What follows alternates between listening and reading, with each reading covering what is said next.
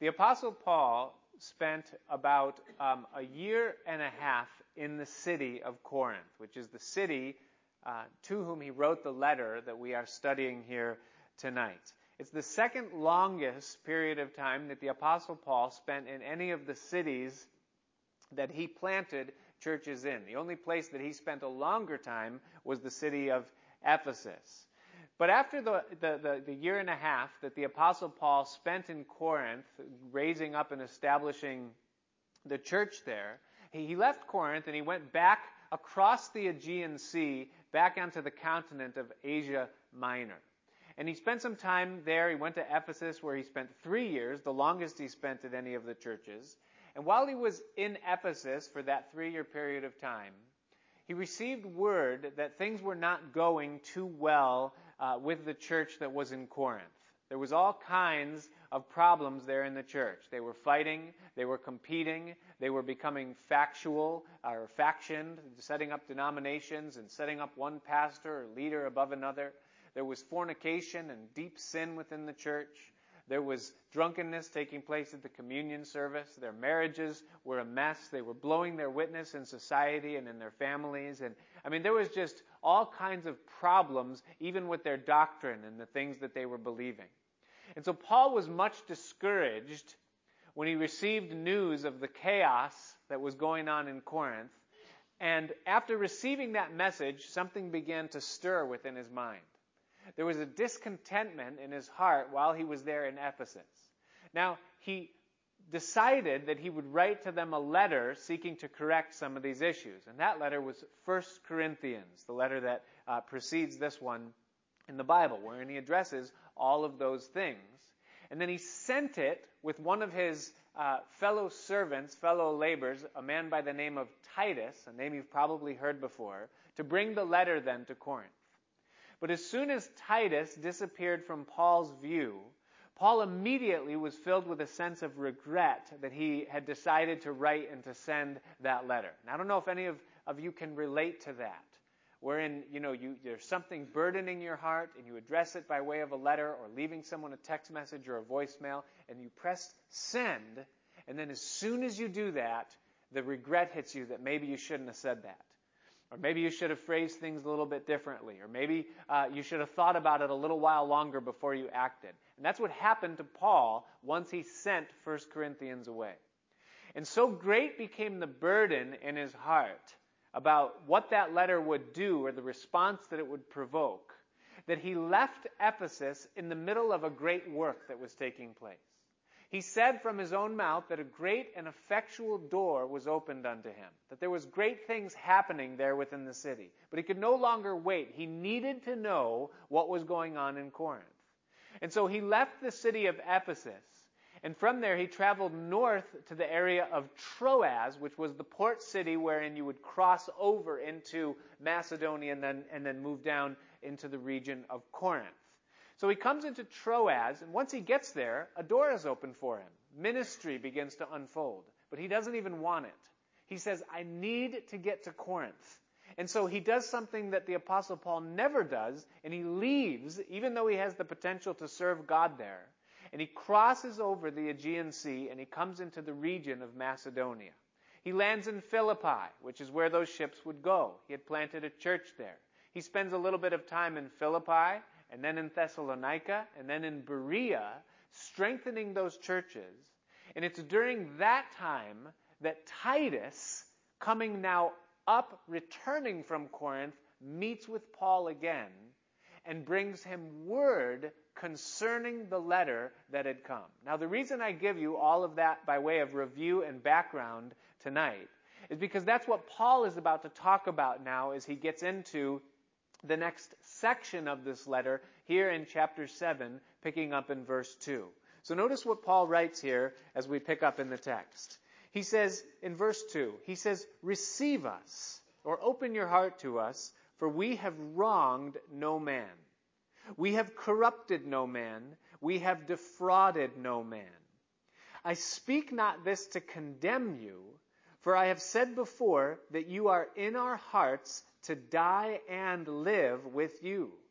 Great is my boldness or openness of speech toward you. Great is my glorying of you, my boasting of you towards others. For I am filled with comfort. I'm exceeding joyful in all our tribulation. And here's why. Paul says that he's joyful, and here's why he's joyful. For when we were come into Macedonia, that is, he crossed the Aegean Sea, came into that region where he would then move south towards Corinth, he says, our flesh had no rest, but we were troubled on every side. Without were fightings, within were fears. Nevertheless, God, that comforts or encourages those that are cast down, comforted us by the coming of Titus. So Titus now, who had carried the original letter, now meets up with Paul in the region of Macedonia, the northern part there of what would be modern-day Greece. Titus comes and brings word to Paul, and then here's what the word was in verse 7.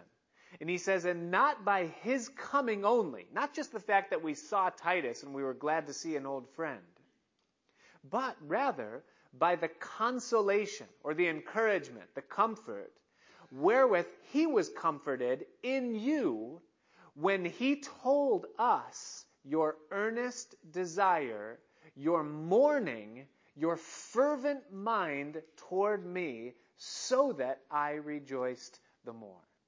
So what Paul is saying here is that when Titus came and he told me that you not only received all of the correction and instruction in the heaviness of the first letter that I'd written to you, but that you responded with a fervent desire to get things right, and that you had a fervent mind towards me, that you were glad that you heard from me, and you were glad to receive that letter from me, then that eased the burden that I had been carrying all the while I had been in Ephesus and then in all the time traveling to Macedonia. There was an encouragement that filled me with so much joy that it eclipsed the trouble and the sorrow and the tribulation that I had feeling all the way up until that time.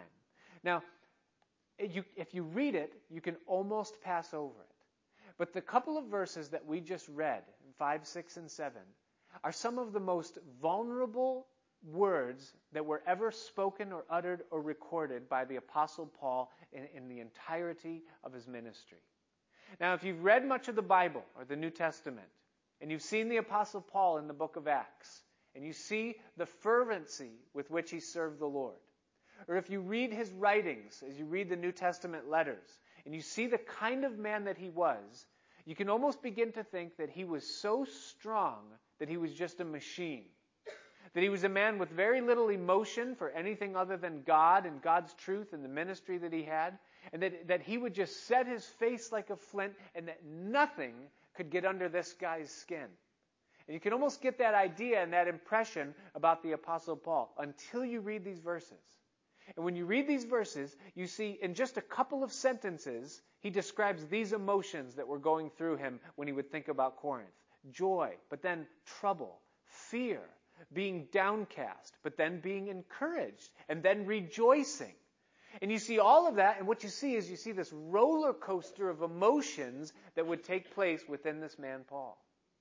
And you almost get the idea that if he were in the modern day, he would probably be on some kind of psychotropic medication to try to stabilize the way that he was feeling.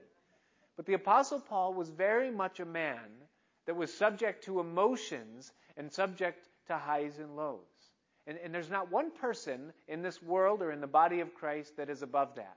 Every single one of us has the propensity, no matter how strong we might be of a person, or no matter how strong we might be in the Lord, of going through seasons where there's highs and lows, where there's pressures of life that get us down, and then there's things that happen that encourage us.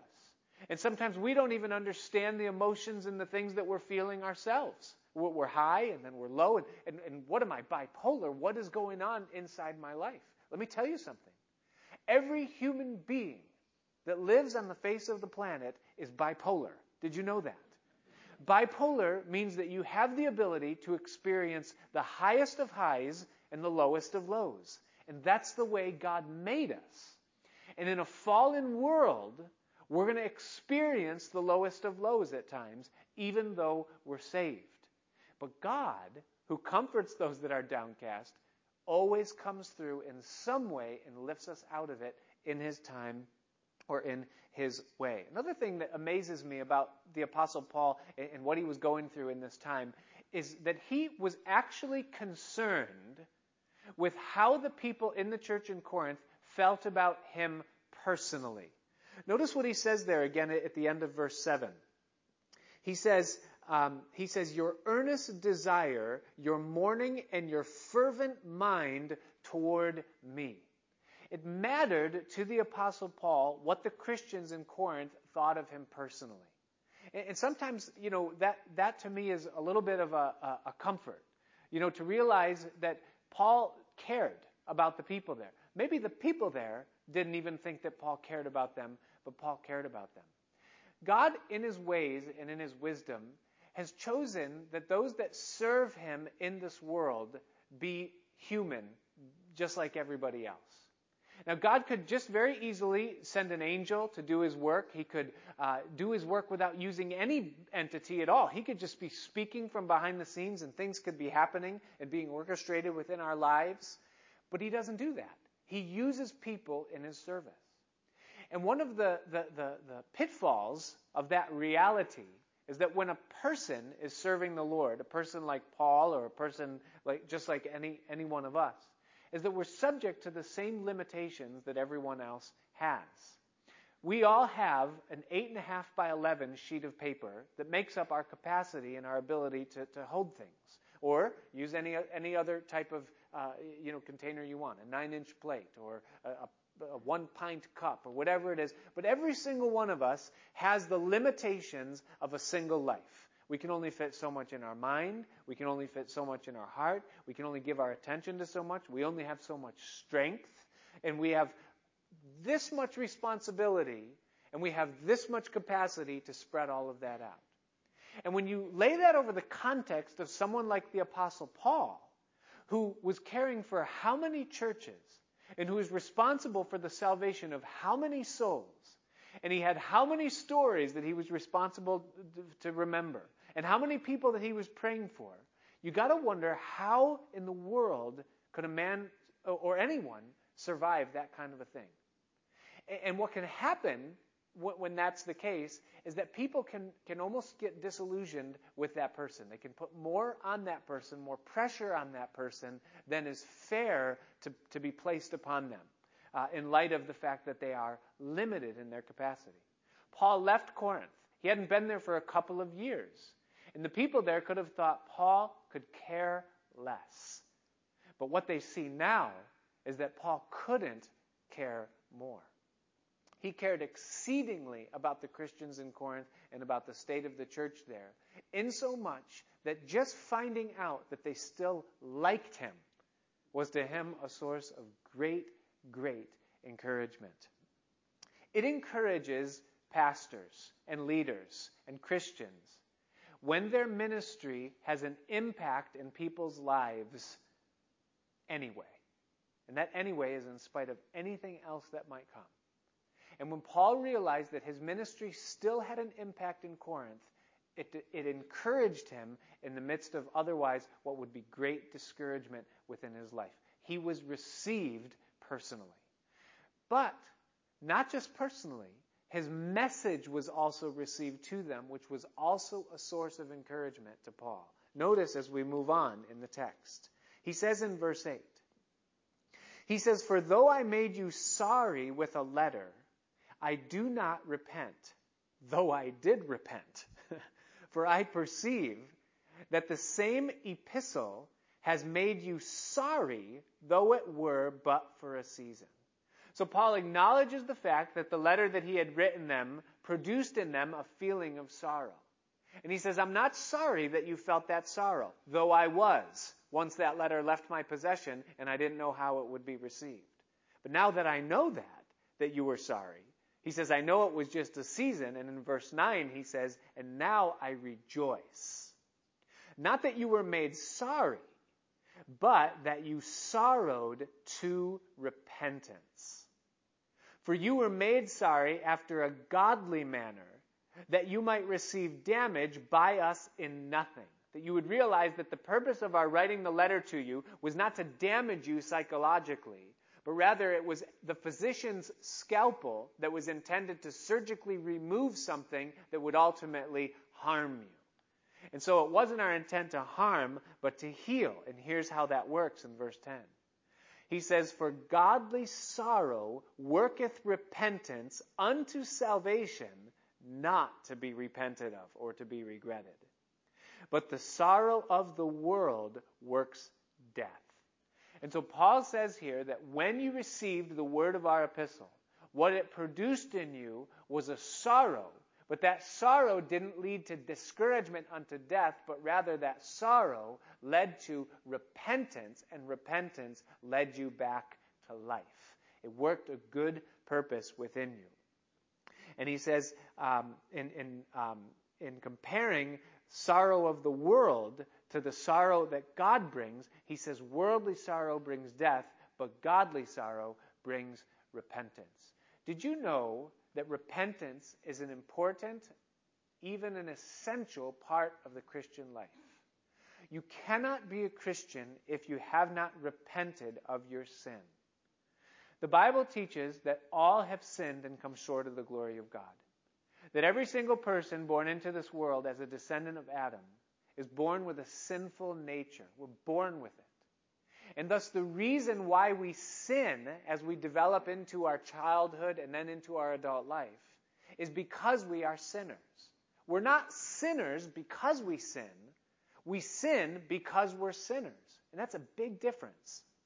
We're born with it, every single one of us. And because there's nothing we could do to remove the sin nature from us, God in His perfect holiness and in His love sent His Son into the world, not born in sin, who then lived a sinless life and as a representative of all humanity, purchased on the cross the forgiveness of sins.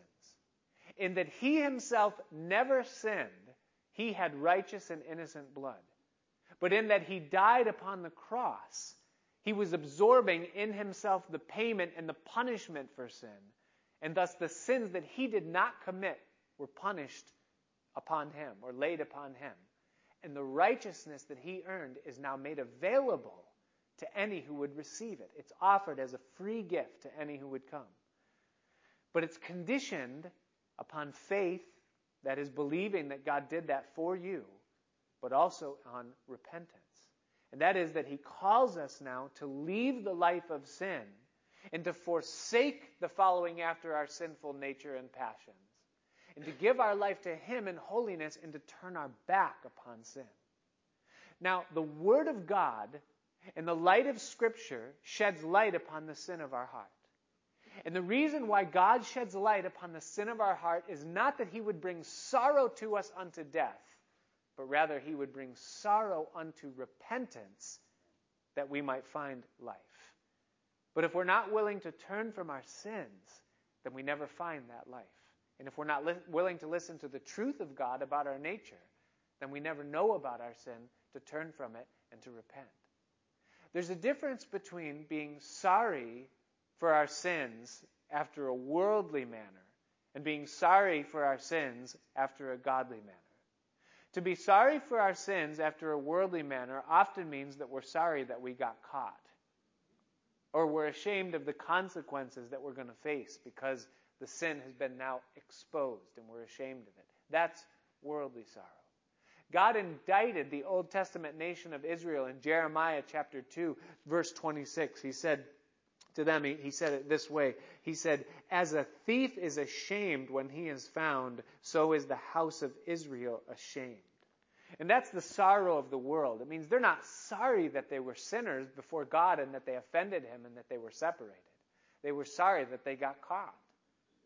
But the sorrow that comes from God that leads to repentance produces something within the life. It looks like more than just sorrow and shame and embarrassment in a temporary reformation for the sake of clearing the reputation. It looks like something else. What does godly sorrow that leads to repentance look like? Well, Paul describes it in verse 11. He says, "For behold, this selfsame thing, that you sorrowed after a godly sort, what carefulness it wrought within you." The word carefulness literally means the speed of accomplishment. That is, that it stirred up something in them wherein they quickly wanted to do something about the condition that they realized that they were in. What carefulness it wrought in you. Yea, and what clearing of yourselves. The word means literally a reasoned statement or a verbal defense. That immediately they wanted to be able to give an answer for the condition that they were in that was an evidence that they were cleared of it. Number 3, he says, what indignation. The word indignation literally means passion, irritation, vexation, or wrath. That is, that there was a passionate anger that they had, not that they got caught or that Paul called them out on their sin, but rather they were passionately angry that what Paul said was true. This is true, what you're saying, Paul, and I don't want it to be true. That sin is present in my life and in my church, and I don't want it in my life or in my church, and so I'm angry about the fact that it's there. He says, yea, what fear. The word fear means to fear, to dread, to have terror, or to have reverence. And that is the realization that if this sin still exists within my life, then that means the wages of that sin might also still be present there. And there's a fearfulness, a good fear, that exists within that life when it realizes that there's sin in the life that shouldn't be there. He says, yea, what vehement desire. That word means a passionate longing. And the idea is to have it out. He says, yea, what zeal. Zeal means excitement of mind in pursuing the solution. And then he says, and yea, what revenge, or that is vengeance or punishment. That is, that I not only want this out of my life in the strictest possible way and in the loudest possible terms, but when this is out of my life, I want to go so far in the other direction that I punish this sin for ever having laid its mark upon my life in any way whatsoever. Now let me ask you, church, when you think about repentance in the context of your own life, does it look like the description that the Apostle Paul gives to us here in verse 11? Do you remember what it was like when you first gave your life to Jesus Christ and you first realized that you were a sinner and that you were trapped in certain sins, and you had a sincere desire because you now knew God that you wanted to be free from those sins and experience all of Him that you could apart from what those sins were hindering? Do you remember what that was like? I do. I remember as a new believer going outside of my house, my mother's house, who I lived with at that time, and walking into the woods and screaming out at the top of my lungs, asking God for forgiveness and for deliverance for the sins of my life. I remember doing radical things to separate me from access to the things that would cause me to stumble or that would defile me. Breaking off relationships that I knew were toxic in my life. Doing anything that I had to do in order to be free and separated. I'm not saying this tonight so that you look and say, wow, he's so holy. I hope and pray that that's the testimony of every single one of us here that knows the fervency of that early repentance and that early walk with Christ. But let me ask you this. What about the sins that he's revealing in these days? With what kind of attitude or mindset do we have towards them? Do we have the same passion and desire to be free of the things that he's convicting us of today, though they be lesser maybe in our minds, or though maybe they be under the surface in a way that not everybody sees them, but do we have the same passion and zeal to be right with God and to hate sin? The Bible says that the fear of the Lord is to hate evil and every wicked thing. Do we still possess that? Paul is rejoicing here because when the Corinthians heard the word of God that convicted them of the sins of their lives, they repented, and this is what their repentance looked like. And repentance looks like something. This is the description of what repentance is. He says, in all things, you have approved yourselves to be clear in this matter. The word approved, literally just means proved. Paul says, I now stand in confidence that you guys are the real thing. That your Christianity is as sincere as Christianity can get. And the thing that proves it to me is your repentance when you're faced with your iniquity. What is it that proves the reality of your faith and mine? A lot of things, but one of the biggest is the way that we repent of sin when we're put face to face with it.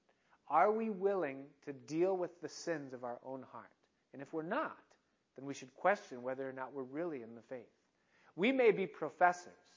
We may be reformed in our behavior, but we haven't been regenerated and we're not being transformed by the renewing of our mind. That can only come through repentance and faith in Jesus Christ. Paul says, I am sure that you guys are the real thing because you've cleared yourselves in this matter. Wherefore, verse 12, this is why, though I wrote unto you, I did it not for his cause that had done the wrong, nor for his cause that had suffered wrong, that is, the person that had been sinned against, but that our care for you in the sight of God might appear unto you. Paul says the motive behind why I wrote was that you might know, at least in part, that I care about you enough to tell you the truth. The Bible says in Ephesians chapter 4 that we are to speak the truth in love. And one of the evidences that we truly love someone is that we're willing to say the hard thing to them if we have to. And that goes for a church, or it goes for a family member, or it goes for a friend, a neighbor, or a spouse. That if we see something in someone's life that is a detriment to them, that it is our responsibility in the meekness and in the gentleness and in the love of Christ to go to that person and say, hey, I recognize that there's something in your life that if you continue down that path, there is a very real destination. And you're not going to like what it looks like when you get there. And I love you enough that though this is offensive, and though it is so counterintuitive to the culture that we live in, I'm going to tell it to you. And Paul says that is part of the reason I wrote, that you might know that I do actually care for you. He says, therefore, we were comforted in your comfort. Yea, and exceedingly the more joyed we for the joy of Titus, because his spirit was refreshed by you all. For if I have boasted anything to him of you, I am not ashamed. But as we speak all things to you in truth, even so our boasting, which I made before Titus, I boasted about you guys to Titus. It is found to be truth. You didn't make a fool out of me to my co-laborer Titus. And his inward affection is more abundant toward you, while he remembers the obedience of you all, how with fear and trembling you received him.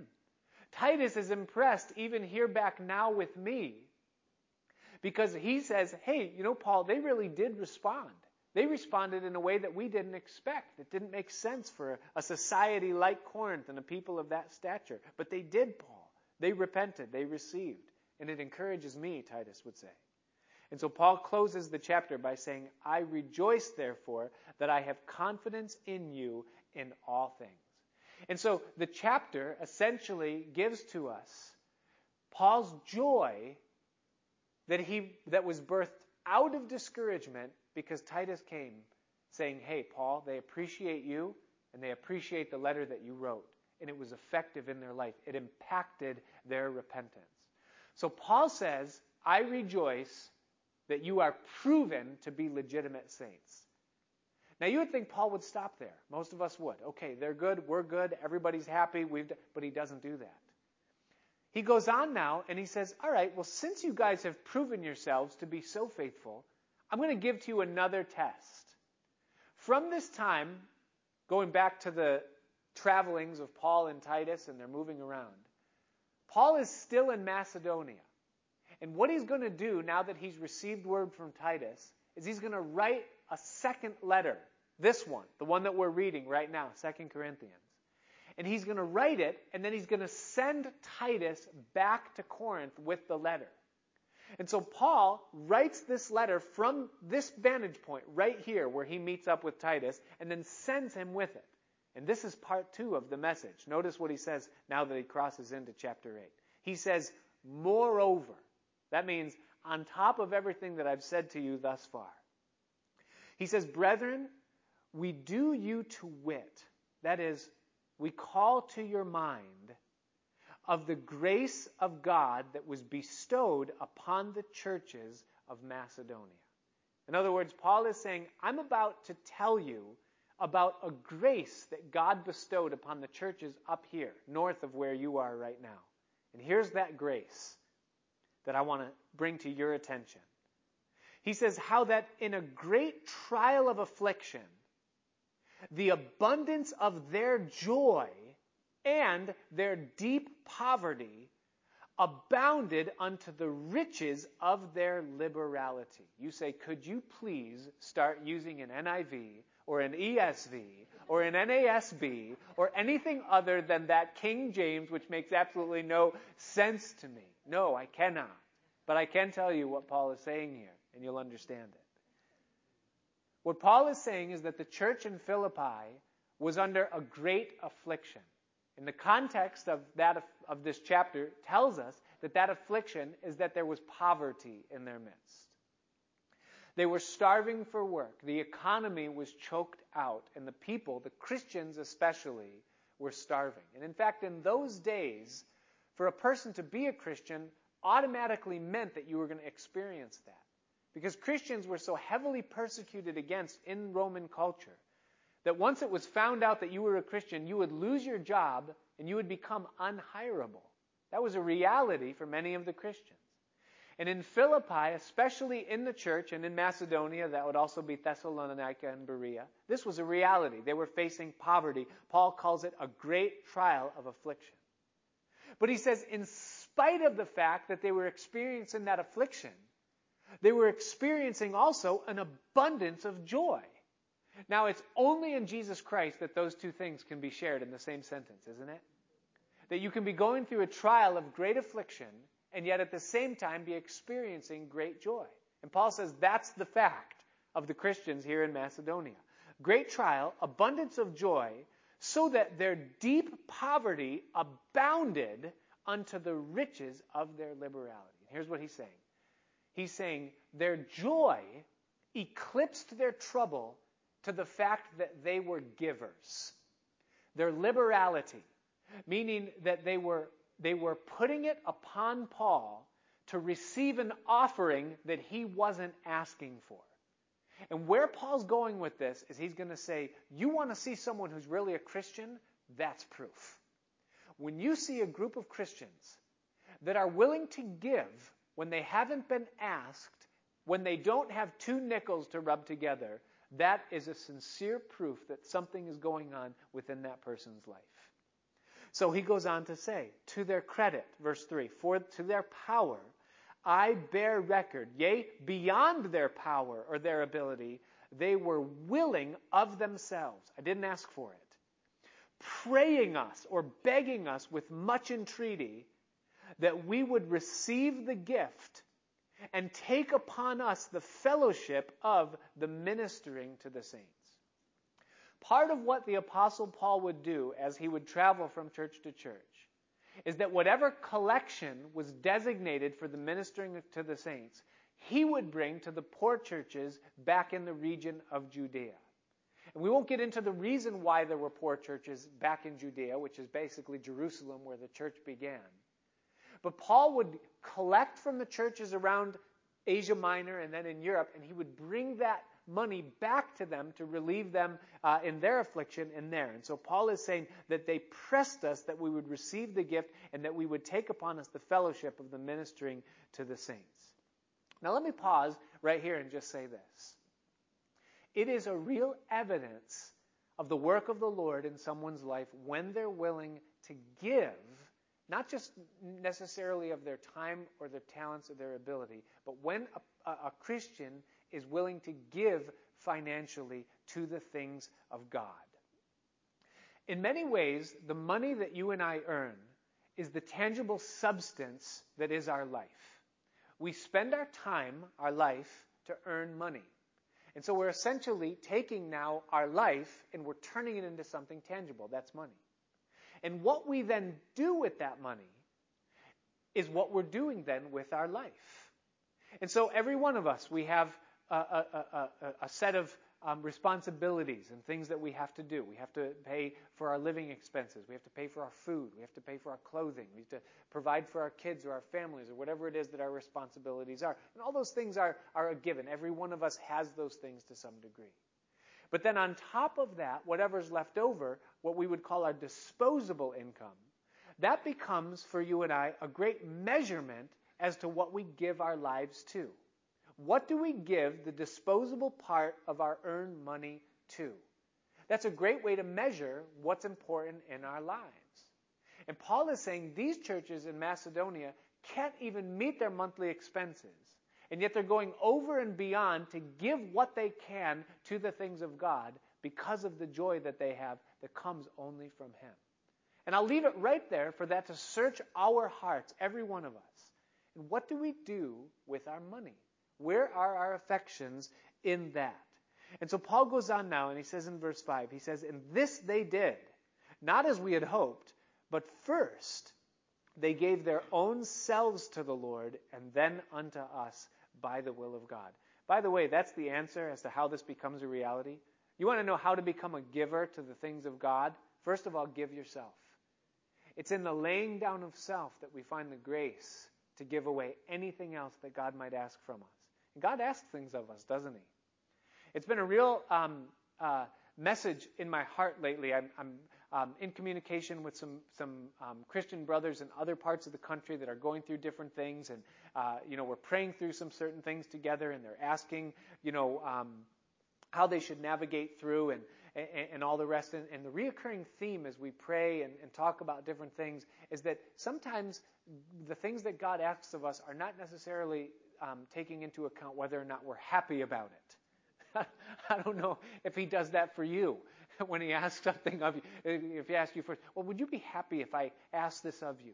A lot of times we're not happy about it. It's only in responding in obedience that the joy comes, as we realize that His plan is greater than ours and His vision supersedes ours.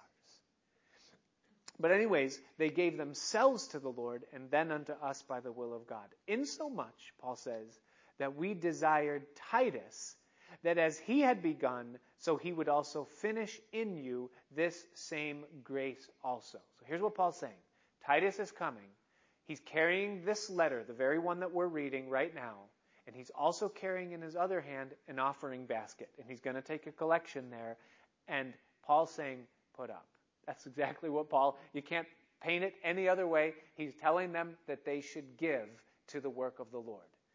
Now, part of me pauses here, and I know the heart of Paul, studied Paul. I know the heart of God, studied God. Why in the world is Paul the Apostle asking for money from the church in Corinth? So he gives reason. Here's why. Here's why God asks His people to be financial givers. 8 reasons. And don't worry, I know when I said that word 8, it was like the whole study just went slow motion, echo, 8. Reasons. No. Don't worry, we move through them quickly. Reason number 1, he gives to us in verse 7. Notice what he says. Therefore, as you abound in everything, in faith, in utterance, in knowledge, and in all diligence, and in your love to us, see that you abound in this grace also. Paul says, listen, understand this, and take it to yourself. We can lay it upon the Corinthians, but it's for us as much as it is for them. Paul is saying, as much as we enjoy the word of knowledge, the word of wisdom, as much as we enjoy faith, and we enjoy all of the other aspects of this Christian life and of being disciples of Jesus Christ, he's saying that giving is just as much a discipline for the Christian as any other thing that we would participate in as Christians. Even as you abound in all of those other things, see that you abound in this grace also. It's part of the faith. Giving is a part of our following Christ. Number 2, he tells us in verse 8. He says, I speak not by commandment. That is, God's not forcing this upon me or upon you, but rather by occasion of the forwardness of others and to prove the sincerity of your love. Paul says the second reason that I'm asking this of you is because the people here in Macedonia are showing themselves so willing to give that it's stirring in me almost a comparison between you and them, and saying that if these people are this willing in their poverty, then won't you be willing in your abundance? Because Corinth was an affluent city. And he says, and I want to prove the sincerity of your love in it. And so the second reason he's asking is just because the churches in Macedonia have emboldened me to ask. The third reason in verse 9, he says, for you know the grace of our Lord Jesus Christ, that though he was rich, yet for your sakes he became poor, that you through his poverty might be rich. The third reason why the Christian is to give is because it's Christ-like. That this is exactly what Jesus did. And the Bible says that as he did, so we're also to follow in his footsteps. He laid aside his riches for the sake of others, and he calls us at times to do the same. The fourth reason is given in verses 10 through 12. He says, and herein I give my advice. For this is expedient for you. That means absolutely necessary, who have begun before not only to do, but also to be forward a year ago. Now, therefore, perform the doing of it. In other words, Paul said, listen, when I was there, you said you'd actively give. A year ago, you sent a message saying that you would actively give. Now, Paul says, put your money where your mouth is. He's saying, perform the doing of it. That as there was a readiness to will, so there may be also a performance also out of that which you have. For if there be first a willing mind, it is accepted according to what a man has, and not according to what he has not. Paul is saying this. He's saying, listen, if you're willing to give it and you said you would, and you have it, then you should give it. If you don't have it, then take the pressure off. But if you do and you said you would, then do it. Then the fifth reason, in verses 13 through 15, he says, for I mean not that other men be eased and that you be burdened, but by an equality that now at this time your abundance may be a supply for their need, that their abundance also may be a supply for your need, that there may be an equality. Hey, right now, you guys are prospering, so give to those that need. And the time will come that you're languishing, and another group that's prospering will take care of you. As it is written, he that had gathered much had nothing over, and he that had gathered little had no lack. Paul says that as much as is possible in the body of Christ, we should be doing what we can to provide for those that have less than we do. The sixth reason is given in verses 16 all the way to the end of the chapter in verse 24. Notice what he says. He says, but thanks be to God, which put the same earnest care into the heart of Titus for you. Titus has given up his life for your sake. He's traveling all the way back down a couple of 100 miles. For indeed, he accepted the exhortation, or the call to go. But being more forward of his own accord, he went unto you. And we have sent with him the brother whose praise is in the gospel throughout all the churches, probably meaning that Timothy would accompany Titus. And not that only, but who also was chosen of the churches to travel with us with this grace, which is administered by us to the glory of the same Lord and declaration of your ready mind. Avoiding this, that no man should blame us in the abundance which is administered by us. It's a large sum of money that we'll be carrying with us by the time that we get there. And we want to provide for honest things, not only in the sight of the Lord, but also in the sight of men. And so we have sent with them our brother, whom we have oftentimes proved diligent in many things, but now much more diligent upon the great confidence which I have in you. Whether any do inquire of Titus, he is my partner and fellow helper concerning you. Or our brethren be inquired of, they are the messengers of the churches and the glory of Christ. Wherefore show ye to them, and before the churches, the proof of your love and of our boasting on your behalf. Paul says the sixth reason why you should give is because our accountability and our track record has been faithful. That if you examine our ministry and where we've been and where we've gone, there has been no scandal. There has never been a place where there's been misgivings. You can look at our lives and see that we're not living opulently, getting high life off of the offerings of God's people, that we have been incredulously faithful with every cent that God has entrusted into our care, that it will get where it's designated to go. You have my signature, and all of those that have come to you have the same proof within them, that you can rest in confidence that your money and your gift is being faithfully handled. And then the seventh reason is given in the first 5 verses of chapter 9. And this is a little bit of, this is almost like thermometer stuff that you see in churches a little bit. Paul says in verse 1 of chapter 9, he says, "For as touching the ministering to the saints," again, giving, same concept, different phrase. He says, "It is superfluous or silly or foolish for me to write unto you. For I know the forwardness or the willingness of your mind, for which I boast of you to them of Macedonia, that Achaia was ready a year ago, and your zeal has provoked very many. Yet have I sent the brethren to you," that is, I'm sending Titus and Timothy and the company to collect, "lest our boasting of you should be in vain in this behalf, that as I said, you may be ready.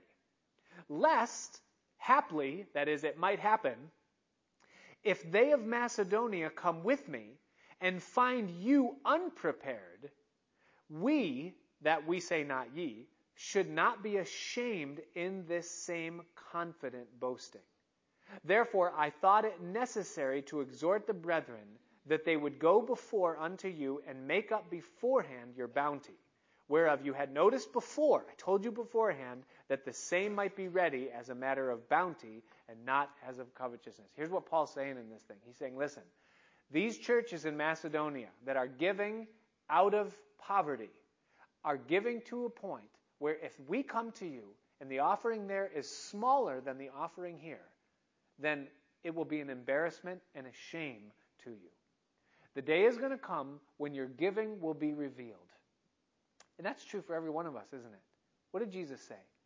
He says, when you give your alms, do not give so that everybody can see you're boasting, you're ringing bells and putting it in loudly.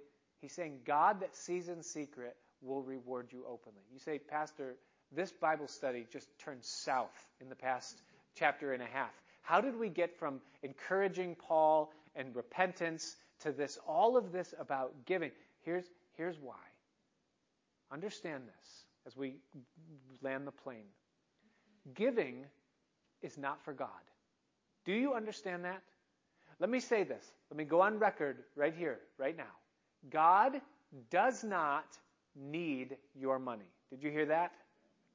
God does not want your money. Be clear on that point. Our giving is not for His sake. He is not worried about how He's going to pay the rent, or about how He's going to provide for poor saints, or how He's going to get things done in His kingdom. He's not concerned one iota of it. In Psalm chapter 50, verse 8, the psalmist, God speaking through the psalmist, says this. God says, "I will not reprove you for your sacrifices or your burnt offerings to have been continually before me. I will take no bullock out of thy house, nor he-goats out of thy folds. For every beast of the forest is mine, and the cattle upon 1,000 hills. I know all the fowls of the mountains, and the wild beasts of the field are mine. If I were hungry, I would not tell you, for the world is mine, and the fullness thereof. Will I eat the flesh of bulls, or drink the blood of goats? Offer unto God thanksgiving, and pay thy vows unto the Most High. And call upon me in the day of trouble. I will deliver you, and you shall glorify me." Do you hear the message? God isn't interested in your money. He doesn't need it.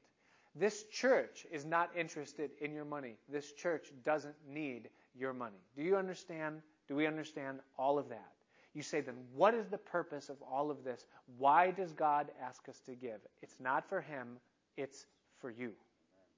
Notice in verse 6 of chapter 9. He says, "But this I say," He that soweth sparingly shall reap also sparingly, and he which soweth bountifully shall reap also bountifully. Every man, therefore, according as he has purposed in his heart, so let him give, not grudgingly or out of necessity, for God loves a cheerful giver. One of the things that God has ordained as a law within his kingdom and within this universe is the law of giving as sowing and reaping.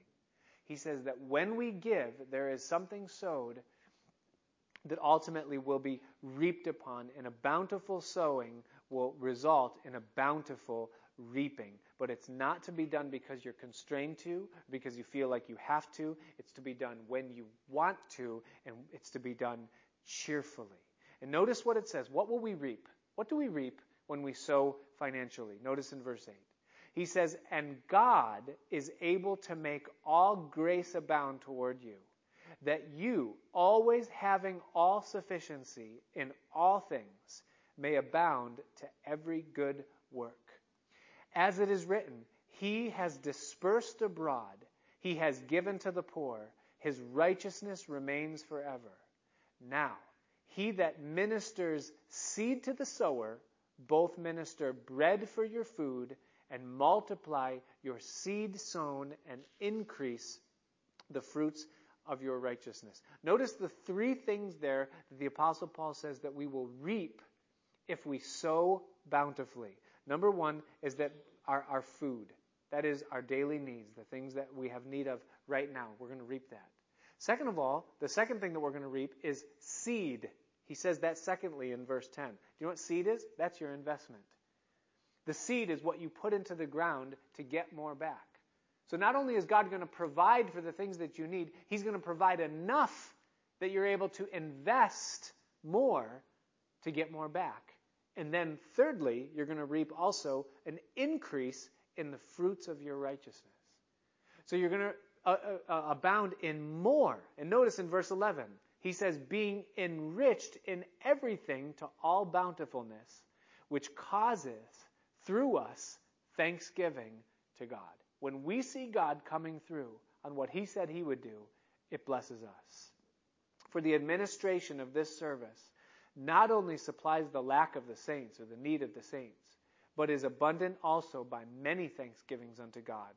While by the experiment of this ministry they glorify God for your professed subjection unto the gospel of Christ, and for your liberal distribution unto them and unto all men, and by their prayer for you, which long after you for the exceeding grace of God in you.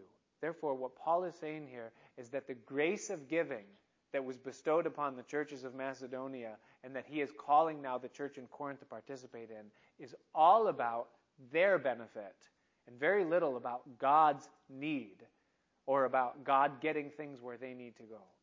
We are the ones that are benefited when we, by faith, accept God's call to participate in the grace of giving. But understand, it is never to be done grudgingly. It is never to be done by constraint or under some law that you have to, but willingly and cheerfully.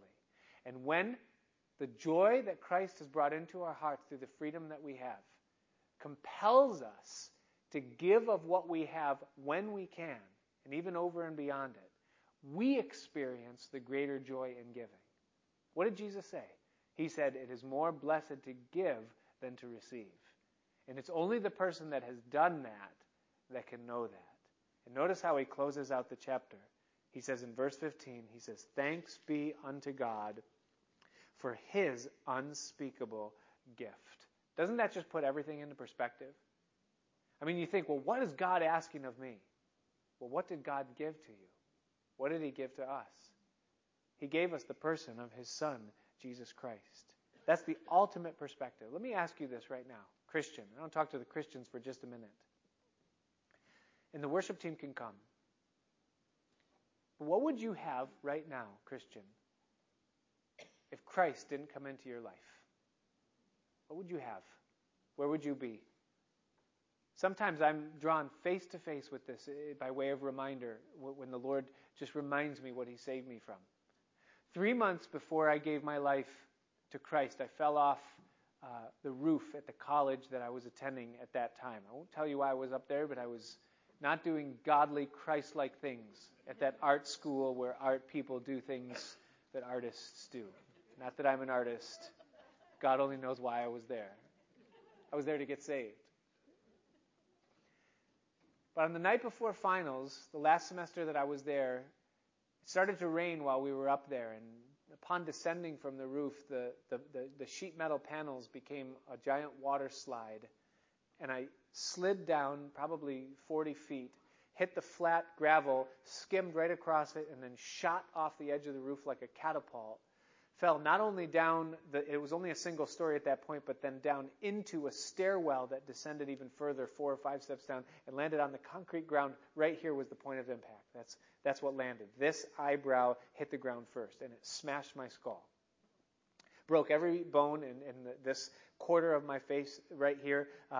Immediate, flow of, not to be gross, but blood. My memory is standing up, saying, "I'm okay."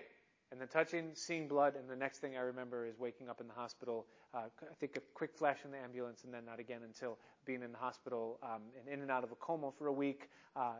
Just crazy things happened. Disaster of an accident that happened that day. But I remember the doctors came in to my room at the end of a week when they were discharging me. And they said, "You should be dead right now. You should be very grateful that you're alive." And I didn't walk away from that thinking like, "Thank you, God, for saving my life." I walked out of there thinking, "Wow, I'm really strong." But I didn't give my life to Christ until 3 months after that accident.